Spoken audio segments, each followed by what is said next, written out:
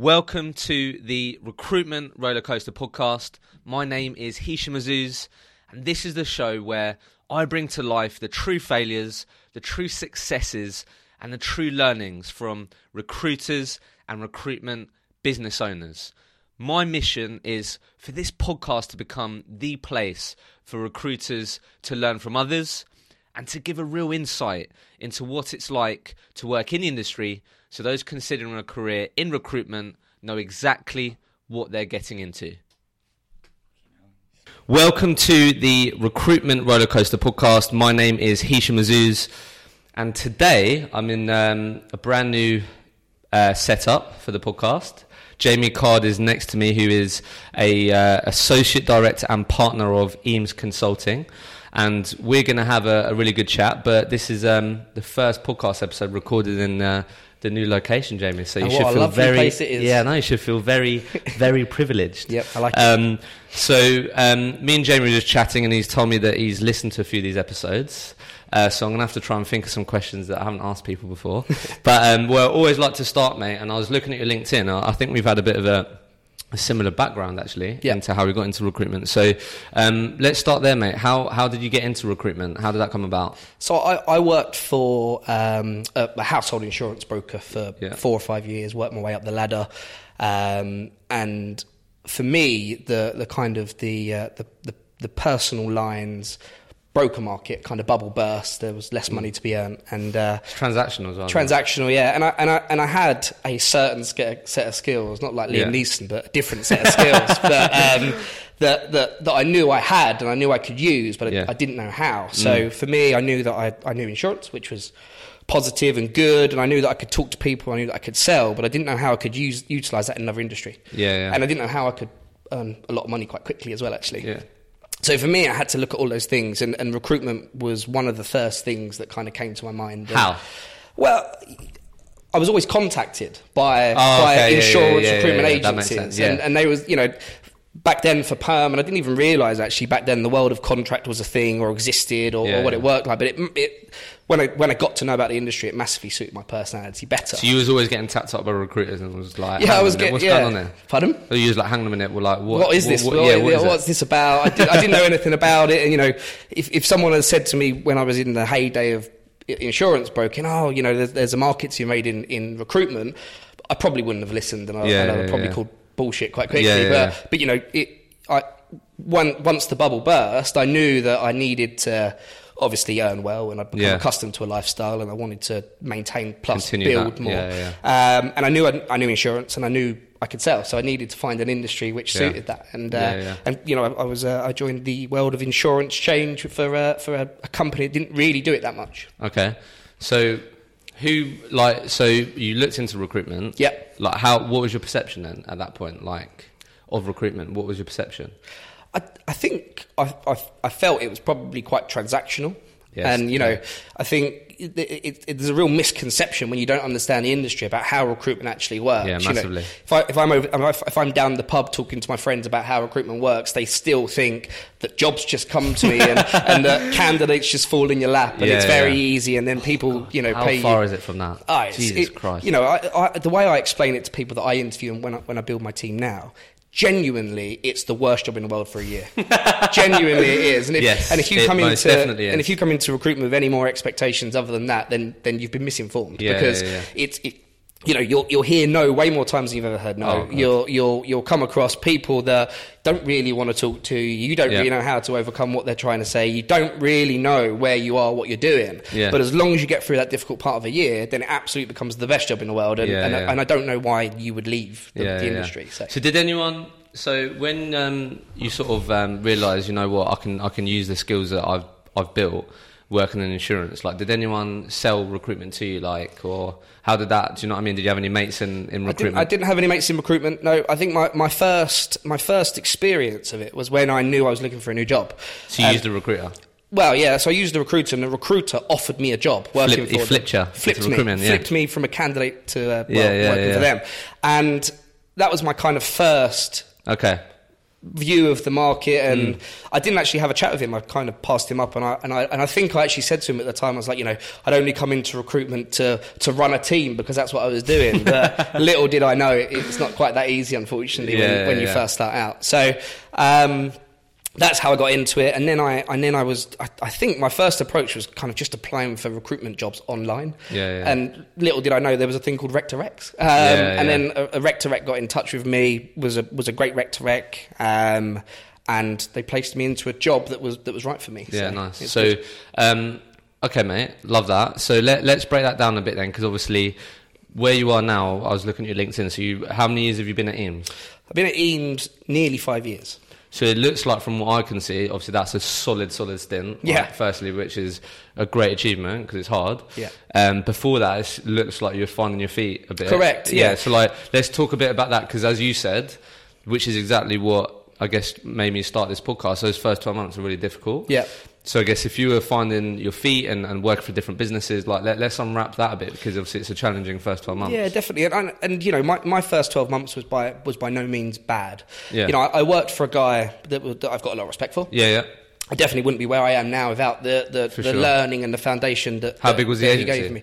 Well, it was a massive agency. Oh, right, okay. It was you know, definitely top 10 in the country, but for not within my sector. So it was a brand new desk. Brand new, well, not really a brand new desk. It acquired some business from exchanging. It was a company called now called Gattaca. Yeah. But at the time I know them. Yeah. So it was Connectus at the time, the brand I worked for. But their insurance change management desk was relatively immature. Yeah. And I don't think they have it anymore, actually. But the guy that I worked for was kind of heading it up, experience. Heading up, very experienced, had been in the insurance change market a long time, had a really, really so good you're leveraging his network, and that's leveraging his network. That's right. Yeah, that makes sense. Yeah, so it was good. But I got to a point, I was making placements, I was making good money, and I felt like I was doing well, but I always felt like I was missing something. Okay. You know, when I went to knock on a new client's door, I couldn't get through the door, it was always a no, and you know, you start to think, what am I missing? And there was no immediate answers. Did you get training?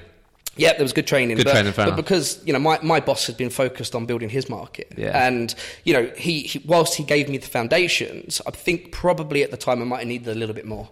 Yeah. You know, really. Just needed a bit more help, support. Just a little bit more help, guidance. and just not necessarily guidance, because he was quite hands-on, but he was busy in his own right. Yeah, so, you know, sure. and when you're a billing manager, you're busy in your own right, and it's a tough ask. So he had 2 junior people on board with him. He had to grow both two junior people, and maintain his book of business and desk. That's so hard, that, isn't it? It was hard. So how long was you there? 12 months? I was there for 12 months, yeah. So what did you focus on in those first 12 months? Was you literally straight speaking to clients? Was you sourcing, like... First and of it was all, his contract, yeah? It was contract, from day one. Okay, contract cool. from day one. And it was IT change back then. So right now, or actually probably not right now, but most of my history has been pure change insurance. But back then it was IT and change into insurance. So pure contract. But... what's the question? Love that. So, like, in those first 12 months, like, what was you focusing on? Like, because obviously, so you got this guy who, as you said, really difficult job. Yeah.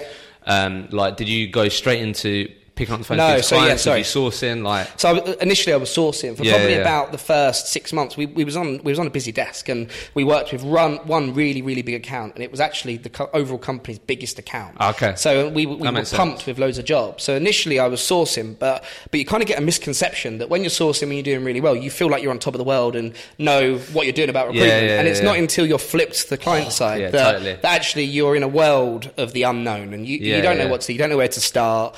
And you feel like you're doing the right thing, and you feel like you continue going, doing the basics, doing them well, but not getting any further. And at that point is when I moved on. So what do you think you was missing then? Like did you, on self-reflection, like what prompted the move?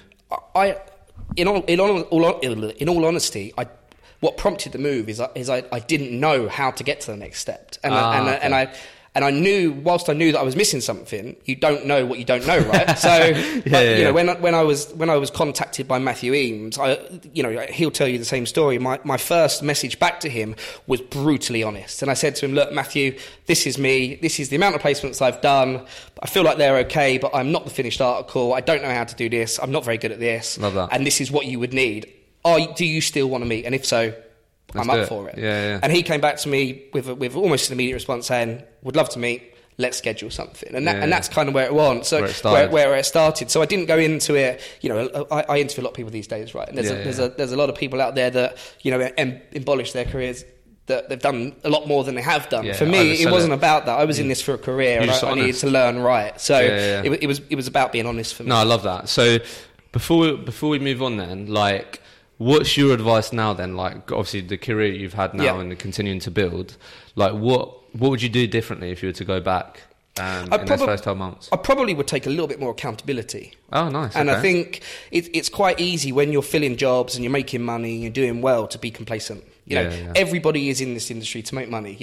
Some people say they're in it for the career. Some people, they're in it for the, how it looks to other people. But really, the nuts and bolts of it is everyone in this industry to make a bit of money. I think there's a bit of money more than that. Pardon? I think there's a bit more to it than that, though. Really? Yeah, I think so. What is it? Because, like, you say money, but, like, it's what you're going to get by having that money. Correct. Do you know what I mean? But you need that money to get it. Yeah, look, money is, so important, but then let's peel back the onion a bit, and I've spoken about this a lot, right? So we can jump into it now, but, like, if you're interviewing someone and you go, right, okay, Mr. Potential Candidate who wants to join my team, what are you motivated by? I'm motivated by money, Jamie. Okay.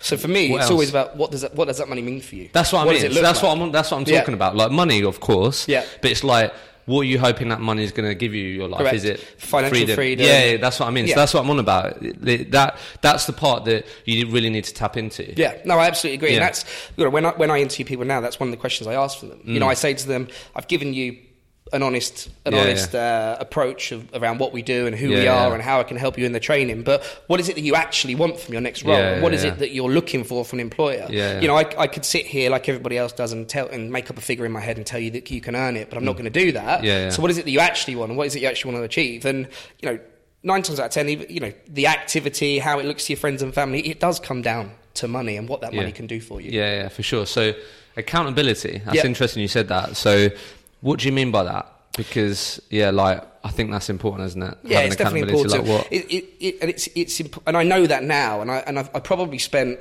3 or 4 years of my recruitment career not knowing that, and 3 or 4 years of my recruitment career walking around on cloud 9 thinking, I know everything and I'm the best. And actually, that's probably when I found my hardest years after that. Once it gets to a point of realization that you still need to learn. You still need to know more. That you're not that great. You're not that great. It's true. You've got to have the humility. Like, you've got to. Always. And and for me, that's what I would go back and change.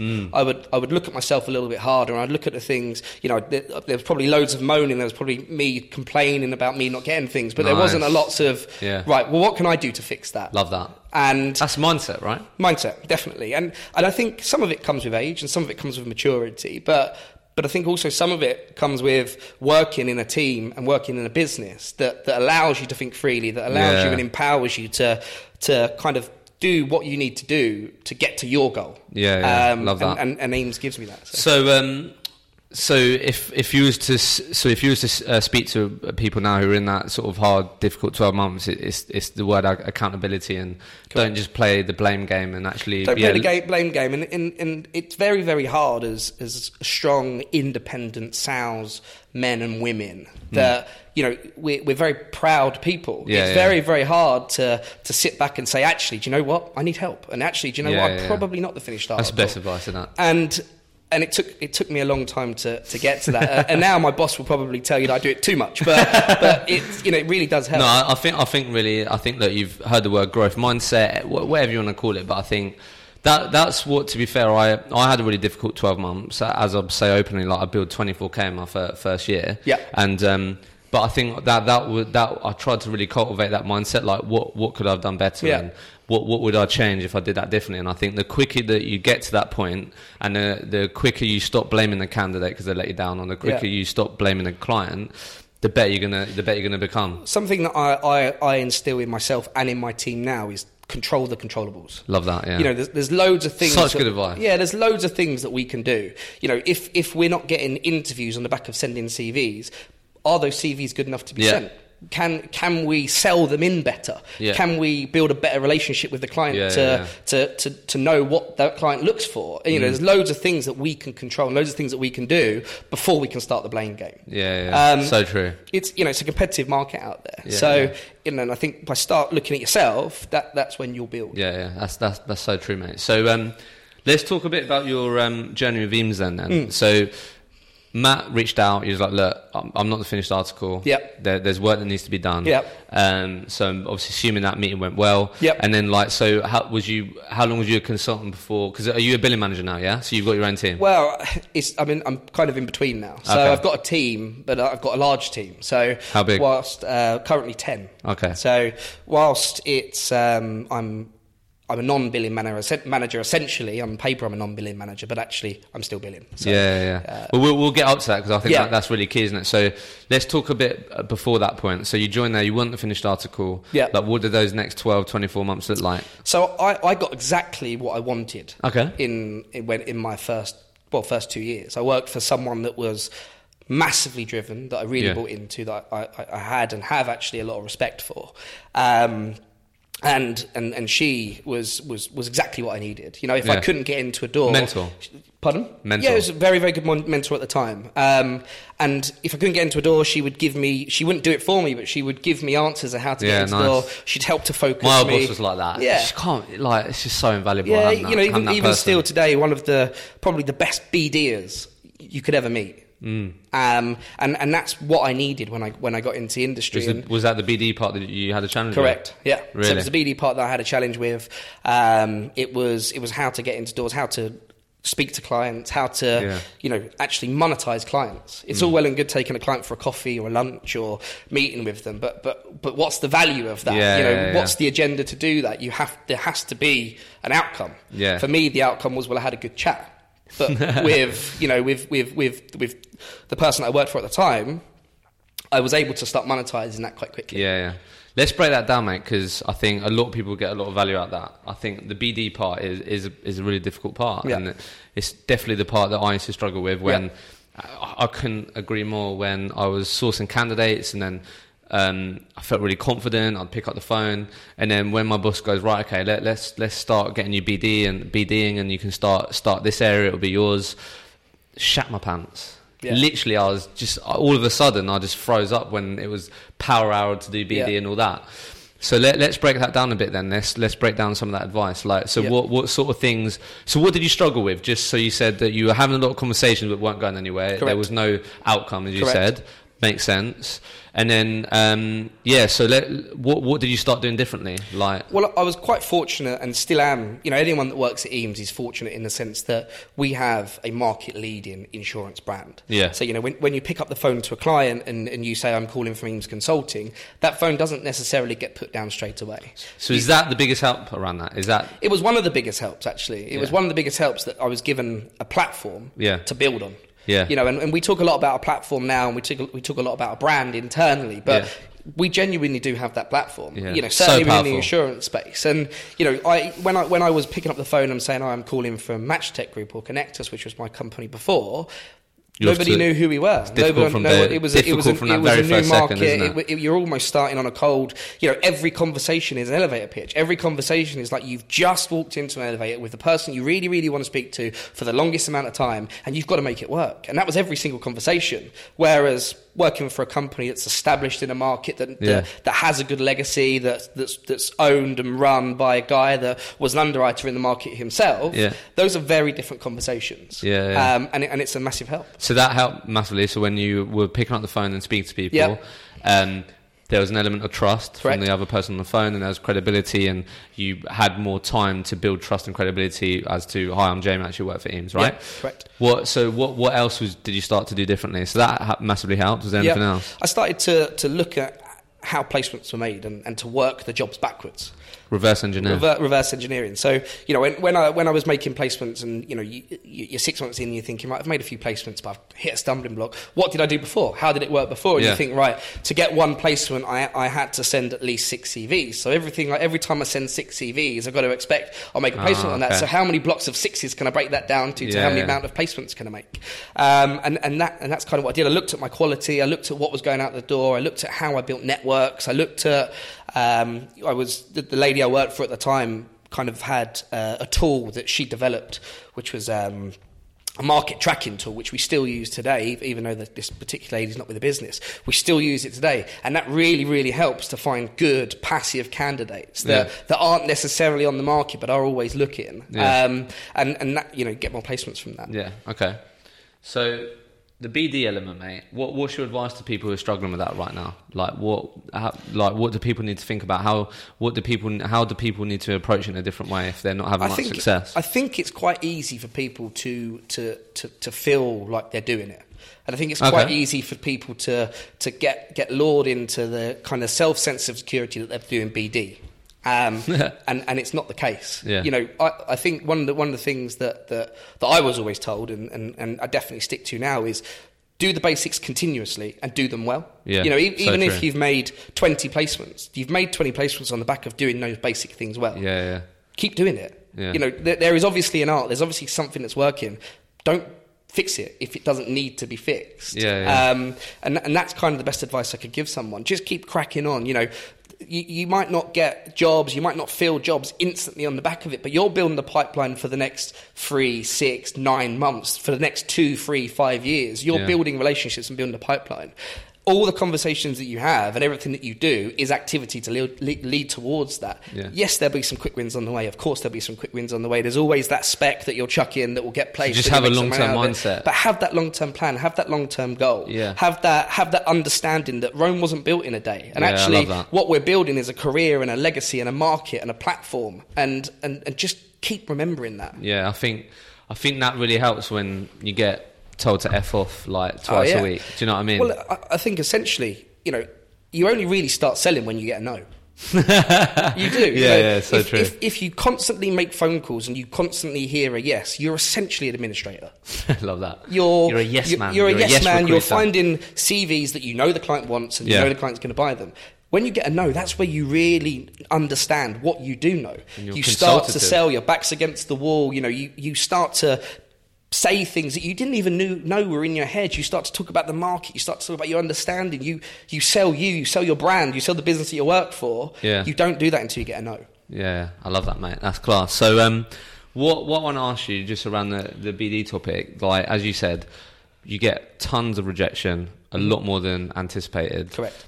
How did you deal with the real shit times? Like any little hacks there that work for you, or like? I'm probably one of the most annoying people in recruitment, in the sense that I wake up every single day happy. Really? The office hate me for it. If I drink a coffee... You're Mr. Positive. I'm Mr. Positive. If I drink a coffee, I'm unbearable. And my boss will tell you that as well. Where does that come from then? Let's talk about that. Because I was that guy in the office as well. Really? Yeah, like genuinely I was. I think it comes from forgetting about what you did yesterday, wiping the slate clean and just thinking, today is a new day. What am I going to get out of today? Yeah. And I just think having that constant mindset, everybody has hard times. Everybody has got stuff going on in their life that is going to affect them. Yeah. Absolutely, of course they do. But when you're in work for a purpose. Yeah. You know, my purpose was to build a career and make money. Yeah. I'm not going to let what's going on outside of work or what happened yesterday or what I might be doing after work or, you know, what my friends are thinking going to affect that. Because I'm there to make money, I'm there to build a career. So what you're talking about there is perspective. Correct. That's what it's about, isn't it? Yeah. But like, did that come from anywhere? Did that come natural to you? Like, did someone mentor you, or did anyone give you any guidance on that? Because I had a bit of that, but I had to work on it. And I think when you really do have that perspective, it is a game changer. It really is, because it's a lot easier to forget about yesterday, the past, which you can't change. You don't dwell on stuff. Like, it's what you said, like control the controllables. Yeah. You can't control what went on yesterday. Correct. You can control what goes on now, and it is the perspective. It is perspective. But did that come from anywhere? Like, how do you cultivate that in your team now? Well, now I start the day happy, and I start the day on a 10. So, and the people that work around me, and the people that I hire, and the culture and the team that I'm building, I hire like-minded people. That's not to say, you know, I haven't hired people that aren't naturally happy, but after 6 months of my annoyingness and coffee drinking, the likelihood is they're going to be happy and they're going to have a better outlook because, you know, if they come to me with a problem, that problem gets dealt with. And you know, no one gets beaten up and no one gets shouted at and there's no slamming of doors and there's no banging fists on table. We have a sensible conversation that results in a solution. Yeah, I love that. That's the way you got to approach it. It's kind of an open door policy. Yeah. No, I love that, mate. That's class. Okay, mate. So 2 years working your nuts off, getting better at BD, building relationships, right? And then, so then, when did you start? Did you start building out your team then, or did you become like a senior consultant, or like what? So I became a senior consultant in my first year at Eames. Okay. So I was promoted to senior consultant in my first year at Eames. At that point, what makes you a senior consultant? Is it your billings? Yes, at the time it was purely billings based at the time. Cool. And then towards the end of my senior consultant days into my managing consultant days, I was given an associate consultant who still works for me today, actually. So just one person? Just one person. That's a smart way of doing it, isn't it? Yeah. And, you know, I was heavily mentored in how to coach them and how to manage them and what to expect and how to set targets and, you know, push when you need to push, pull when you need to pull, and all of the good stuff with management. I was heavily mentored in how to do that, but that was really my first step of management. And my boss at the time always said, you know, your next step of management is a managing consultant. You need to act like you're in that role before you're actually in it. Yeah, great advice. And a big part of that for me, what was holding me back was my own personal brand. Internally, you know, I was always seen as, because of this happy-go-lucky personality, I was always seen as the class clown or the joker, or you know, basically. Fair enough. Which I thought at the time was endearing and was going to build me a career, and everybody liked me for it. But people like you for it on a personal level, but they don't necessarily buy into you from a professional level. Okay, and that was what I was looking to grow and looking to build. So I had to do, between a managing consultant and a manager, which is the next step, I had to do quite a lot of I had to change my brand completely. Really? Completely. How did you go about doing that? It took a long time. I'm still doing it today, actually. Love that. I think we invested in an external trainer. Yeah. And that external trainer did wonders for me. Oh, nice. There was an exercise in the room where you kind of gave someone a card that you know, I think if it was a club, it was sometimes I really want to club you on the head when you're doing this wrong. A spade, and you know, you're digging yourself a hole, etc., etc., etc. And in the end, I had all these spades and club cards, and I was like, well, Jesus, what is going on? I must be doing something really bad. But it was because I had this jokey, you know, so people didn't take you seriously? People didn't take me seriously. Yeah. At all. Really? So they thought they could get, so like, as soon as you're managing someone, they thought they could get away with things, and well, it was less about that. It was more around the wider business and how I was percepted with the wider business. Okay. Yeah, Jamie's a great guy to go to the pub with, but do you really want to collaborate with him and work with him internally? Wow. Do you think he can build a team? Probably not, because otherwise we'll get a team of lunatics. So you went from thinking you was the best to actually recognise some of your weaknesses and you have to check that. Yeah, love that, mate. Correct. That's class. And then I worked with our HR director at the time and my boss at the time, who'd changed from my original boss. Yeah. And we got there. And we got there, and I was well. Now you're managing promoted. 10 people, right? Well, now I've got 10 people, and you know that's a major part of my job. And don't get me wrong, I've not lost that happy-go-lucky, cheeky-chappy person in me, because it's always going to be a part of. But you know when to switch that on. But I know when to switch it on. I know when to be professional, and I can hopefully carry on myself slightly better. I love that, mate. That's class. So, was you a good biller? Yeah, well, I was. What was your best year? The best biller, 350. Okay. So I wasn't the best in the world. Fucking good though. It was good, but you know, I benefited from a good brand, and I benefited from having good training. So, you know, could I have done more? Probably, but I always knew, and I think the business recognised that I would never be the biggest biller in the company. You know, I came second last year on the league table, but I would never going to be second the biggest. Last year. Yeah, but you know, but the first was quite a way above me. But I was never going to be the biggest biller. I was never going to be that. But what I could do is I could motivate a team, build a team, get a team going, and make a wider population of people successful. Yeah, love that. So, you know, I may be only a 350k biller myself, but if I've got 10 250k billers working around me, then actually all of a sudden you become... Well, let's talk about just you individually first, and then we'll talk about that, because I think people are always interested in that, and I've got a number of messages of people who are probably at that, like, they might have just build 150 to 200k, and they want to take it up to that 350 level. Like, what did your day look like when you build 350k? What was the Jamie day? How was that structured?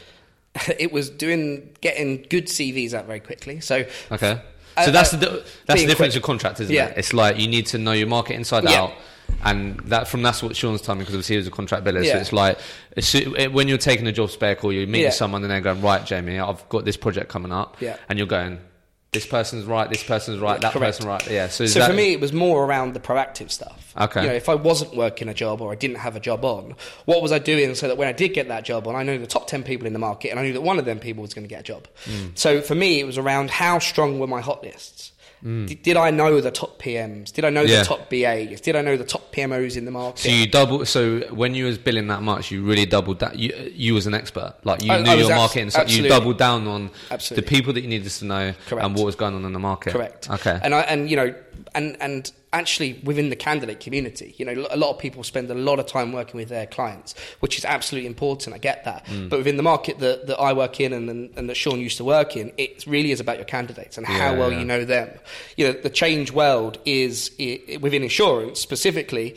Everybody knows everybody. Everybody knows so each other, you need to be that person that also knows everybody. And it was just around, you know, I might know 100 people today across 5, 6, 7 different roles. How can I make that 200? How can I do it so that I can work a job? It doesn't take me an hour to get a shortlist over for a job. How can it take me half an hour? What did you do every day to get to that point? I used to cut out in chunks. I used to have purely time set aside to track the market. Okay. And what do you mean by track the market? So talk to candidates that were already in a job, that had already been placed by one of our competitors. So what would that be? In the morning, afternoon? It might change, but it changed really depending on demand. You know, when in the contract world, if a job comes in and you pick up a job, that absolutely takes. But like, you dedicate at least X couple of hours per day. Couple of hours a day. It was keeping close to my runners, so the people that I had already placed. Okay, so they're the people that you've placed there. Cool. You know, who do they know? Yeah. You know, really becoming friends with them. You know, I've got so many contractors that work for me. I was out with one of them last night. Yeah. You know, I've worked with them for 5 years, 5 or 6 years. That's what fascinates me about contracts. I think that's amazing, because like, obviously that's the difference. Like, I was really good at building relationships, but then I might not place that person ever again. Yeah. So I do like that. So like, obviously, you really so you always double down on understanding your market and what's going on there. Always a couple of hours. Dedicate hours to, are my runners happy? Do I know what's going on in their lives? Do they know anyone? Then I guess was there another chunk on the client piece then? Yeah, there was a chunk on the client piece, and it wasn't send in a CV and hope for the best. You know, if I just, you know, how many times have you just received an email and thought, well, I'll read that later? I've got so much on at the moment, I can't read that now. I read that on the train, and then you read it on the train. It's too late to call back your recruiter, so you say that you're going to call them tomorrow, and that phone call never happens. Then before you know it, a few days have passed, and the candidate's lost interest and left the market. So for me, it was around being more proactive, calling the clients to sell that candidate in. You know, hi, I've just sent you an email. Hopefully you've received it, but have you got 30 seconds to discuss that now? Controlling the controllables. And well. And, you know, they didn't always have time. And, you know, of course there was delays on some feedback. There always is going to be. But there was a large chunk of the day setting out to be proactive. Selling in my candidate, selling my product. So whereas before maybe you didn't do that as well or spend as much time on it, you might have just let them like decide when they wanted to. And it's very easy, and I have this conversation with my team all the time now. Unfortunately, in the recruitment industry, you don't get paid to send a CV. Unfortunately. We would be, if I got paid per CV that I've ever sent, I would be the richest man in the market. I'd absolutely would. Is that because you sent so much shit out there? So much shit. So much shit. I get what you mean. Because recruiters, they do so much work for free, right? So much, you know, if you think how many times has a job been pulled, or you know, you're not, you know, if you've got a 40% conversion rate, that's still 60% going elsewhere. Yeah, it's mad. And you know, you're sending free candidates to every one job. So you know, you've got to think that out of all the CVs you send, even if you place 20% of all the CVs that you ever send, that's actually not bad, but that's 80% of free CVs that have been sent out there, right? That's true. So for me, you know, it's around, okay, It's not a tick box exercise. We don't just get paid to send CVs. Those CVs need to be top quality. We need to know them. They need to be closed. They need to be controlled. They need to hit the mark from what our client says that they want and that they need, and then we need to sell them in. And a large proportion of it was about doing that. Love that, mate. So to wrap that up then, advice for people who are trying to take their billings to the next level, because I'm sure you went through that journey, right? But when you joined Eames, you weren't billing 350k, right? Definitely not. So what I guess I'm sure you see this in your colleagues now, like what advice have you got for those people who want to take their billings from 100 to 200 to 200 to 300? Like what advice would you say? Give them. Keep doing the basics. Yeah, it comes back to that. It just comes back to that. You know, when you start out in recruitment, you learn the basics, and that's when you start making money. Yeah. It's the momentum of making money that makes you make more money, but it's still the basics. It's still doing the basics well. It's still controlling the controllables well. It still goes back to, you know, the stuff that you learned in your first 6 months of recruitment. The company that you started working for didn't waste all that money on training for no reason. They didn't waste all that money to put you next to an experienced biller for no reason. They did that to help you learn. Use that information and use it throughout your whole career. You know, there's still things now that I learn today. And whether that's people that work for me directly or people that sit above me or my peers, I'm learning absolutely all the time. No, I love that, mate. And just a quick one on that, because I think, look, every time I ask that question, it does come down to structure, but what did you do to eliminate distractions? Because I'm sure, do you know what I mean? Like, because that's a hard one, isn't it? Like, you got emails pinged in your face, you got LinkedIn notifications, you got someone saying, "Jamie, can you help me with something?" when you're managing or mentoring someone. Like, how did you stay disciplined to those chunks of time? Well, that's probably more these days that I've got distractions. You know, I've got a team of 10 people that essentially need help.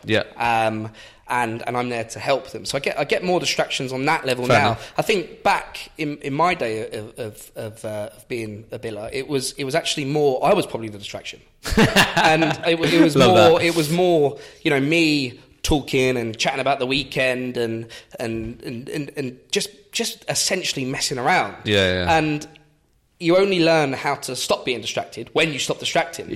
And that's what I did. You know, now I'm probably the most focused I've ever been. I love that, mate. That's class. So let's break into this management side piece then, because I think a lot of people can get a lot of value out of it. So manage 10 people. So you said you're not billing, but you're billing. Yeah. So I'm getting heavily involved in helping other people to win business and fill jobs. So, fair enough. You know, my day-to-day job is to run our delivery function. So that's people getting candidates. People getting candidates, for the accounts. The part of the job that I did very well. But my other part of the job is to work with the guys that are going out picking the business and using my network. Is that separate? Yeah, we have 2 separate divisions. Nice. And it's using my brand and my network and what I've built over the last 4 or 5 years to help them. And, you know, I go on lots and lots of client meetings. I probably go on more client meetings now than I ever have done. Really? And that must be a lot of beers. It does be a lot of beers, and it's a lot of weight gain, as you can probably tell.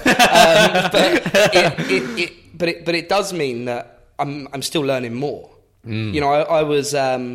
I always had lots of client meetings, and I enjoyed client meetings, and I felt like I was doing well. But now my roles come from just selling change insurance to actually selling Eames as a business, and you know, selling what we do contract, what we do perm, you know, all of our divisions. So you've gone. So it's really interesting that, because you've gone from beginning your career not knowing how the best way to get outcomes out of client meetings, and that's now a big part of what you do, right? Big part of what I do now. And it's more than just, it's bigger than you now, isn't it? It's bigger than me. You know, every time I go on a meeting, you know, I often go on a meeting with my peers, and we both add the same amount of value, but I often go with people that are more junior to me or perhaps new to the industry, but have got lots of recruitment experience. And for me, there's no ego behind it. You know, I don't need to go to that meeting to feel like I'm doing really well.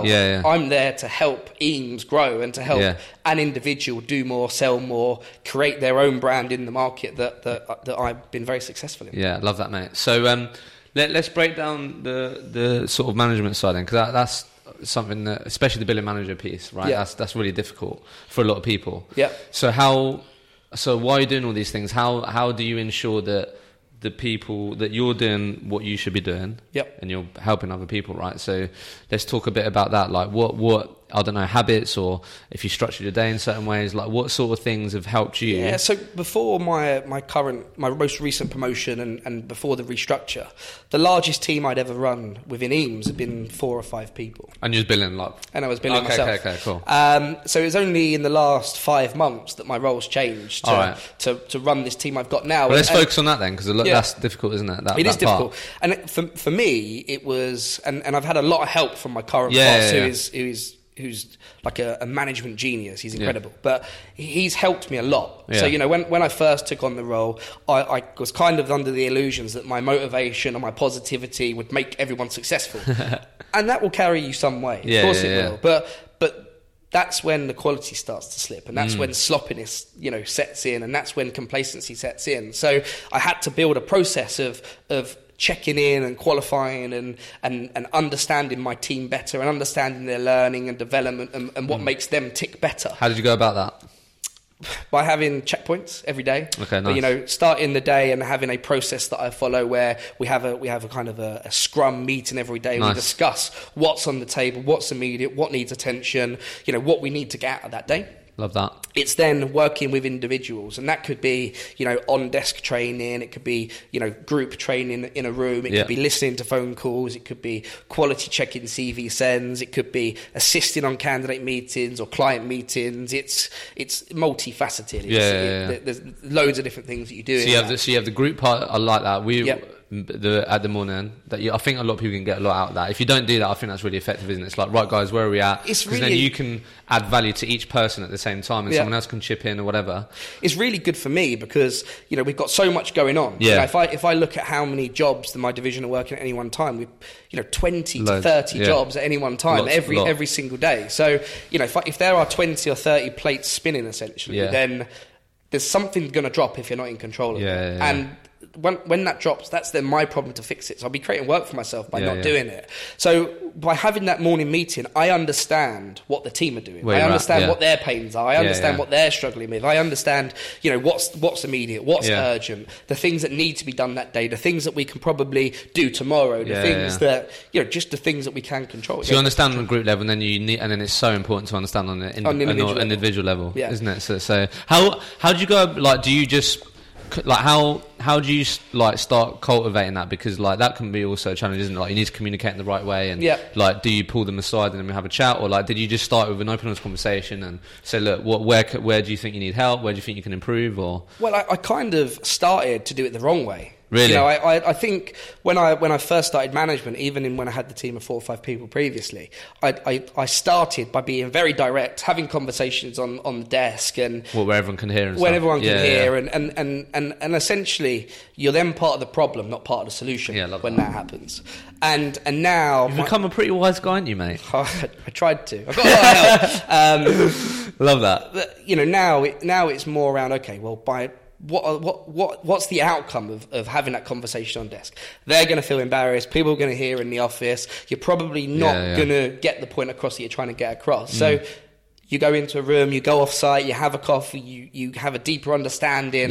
You know, sometimes for me, you know, the picture is we're not filling a job, and all I think about is we're not filling a job. But what I don't understand is that job is the nichest job in the market. You know, we may have been slightly delayed on getting it. You know, that we don't actually know too much about it. And I don't think about any of those problems until I have that conversation with the team. But it's only that conversation that I can start to help them and I can start to understand. And that's the important bit. I love that, mate. So it's so important to understand your team through and through, but like, it's really, as you mentioned, like, everyone's motivated like different, and there needs to be like, how have you gone about understanding individuals' motivations and how to deal with them? Any advice around that? Because that's hard. The most easiest way, ask them. Nice. Don't assume. You know, you can't assume. I spent most of my career assuming that that people were motivated in a certain way, and people were motivated by incentives. And it does go back. You know, people do this job to make money, but that money, like you said before, does mean different things. Does it mean that, you know, you've got a family at home that you need to support? Does it mean that you're giving yourself financial freedom? Do you want to buy a nice Mercedes outside of work and look flashy to your friends and your family? Do you want to be able to afford to take your family on holiday once a year? Everybody has a different motivation. Everybody gets into recruitment for different reasons. certainly with millennials, I'm a millennial, you're a millennial. We work in an industry with lots of millennials, and we're all wired in different ways, and we all need different things. And it's about how you can hone in on what they need and give them. And it starts by asking. And love that, and not making empty promises. I find that helps as well. Keep your word. I love that, mate. So okay, so what I want to ask you now is, now you're seeing other people obviously be recruiters, and you, like, what common habits are you seeing in people where you do help them solve problems and those things? Like, what common habits you see in people that do prevent them from taking their billions to the next level and those types of things? Because I'm sure you've got an interesting lens now, haven't you? In all honesty, it is accountability. Really? And it does always come down to accountability. As salespeople, we don't want to admit that we don't know what to do. we don't want to admit that we're not doing as well as we could be doing. Yeah, I love that. It's taken me a long time to get through to some members of my team that I'm not there to get one up. I'm not there for a pride or for my gratification. What I'm there for is for the same reason they are. Yeah. We are all there to make placements, to build, to grow, to make money, essentially. And as soon as we can be accountable, as soon as we can understand what we can do better and what we can control and how we can control that, that's when you can start to build. And it's about having those conversations. So, okay, so you've just gone about cultivating that, the accountability piece. Yeah, the accountability piece, getting people to open up about what their needs are from training, learning development, and telling people that it's okay to not know everything. I don't know everything. Starts there, doesn't it? It does. If you do think you know it all, then there's no way that you're going to be able to increase and get better. If you feel like you know it all, if you start to think you know it all, that's when you will start to fail. Yeah. Because you'll become less receptive to advice and guidance and what the people around you are doing and thinking and saying, and you might have your own way, and your own way might be right 50, 60, 70% of the time, but it's not going to be right 100% of the time. And it's around what you can do in the times and what you can glean from the times that you're not right that will help you build. Which is how essentially you become more successful. I love it, mate. So before we wrap up, mate, so you said literally how you sell recruitment to people now is the toughest 12 months. Correct. Yeah, it is. I love that. It is bloody hard. Where do you see recruitment going? Like, what do you know what I mean? I think it's interesting how things are changing. Like, where do you see it going? Like, what do you think recruiters, like, obviously you've been in the game for quite a while now. You're in it for the long run. Correct. Like, what are you doubling down on? What are you really making sure that you are top class at, so then when things do change or whatever, that you're still very much needed and you're a really important part of the businesses? I think it goes back to working with your candidates and understanding relationships. It's always important to have relationships with clients, but in 10 years' time, a client can talk to a robot and say, this is what I'm looking for. And unless you can set yourself apart from a computer or a robot and say, I know what they're looking for, and I know 100 people in the market that aren't just what they say on their CV or what they say, in writing, but, how they are in person, how they conduct, their team fit, their culture, and you can sell based upon that, because essentially people buy people from people in this industry. So it's around knowing people in greater detail and having a strong network. So your advice would be, and what you're doing is doubling down on the relationships, doubling down on your knowledge of the market, doubling down on the reason that sets you apart from your competition now. Competition's only going to get stronger. Competition's only going to change. There's 9,000 recruitment businesses in London. Correct. Alone. Yeah. That's mental. It's crazy. But so you've got to do something to stand out. You've got to do something to stand out. You've got to be different. Yeah. And, there's 9,000 businesses, like you said, recruitment businesses just in London.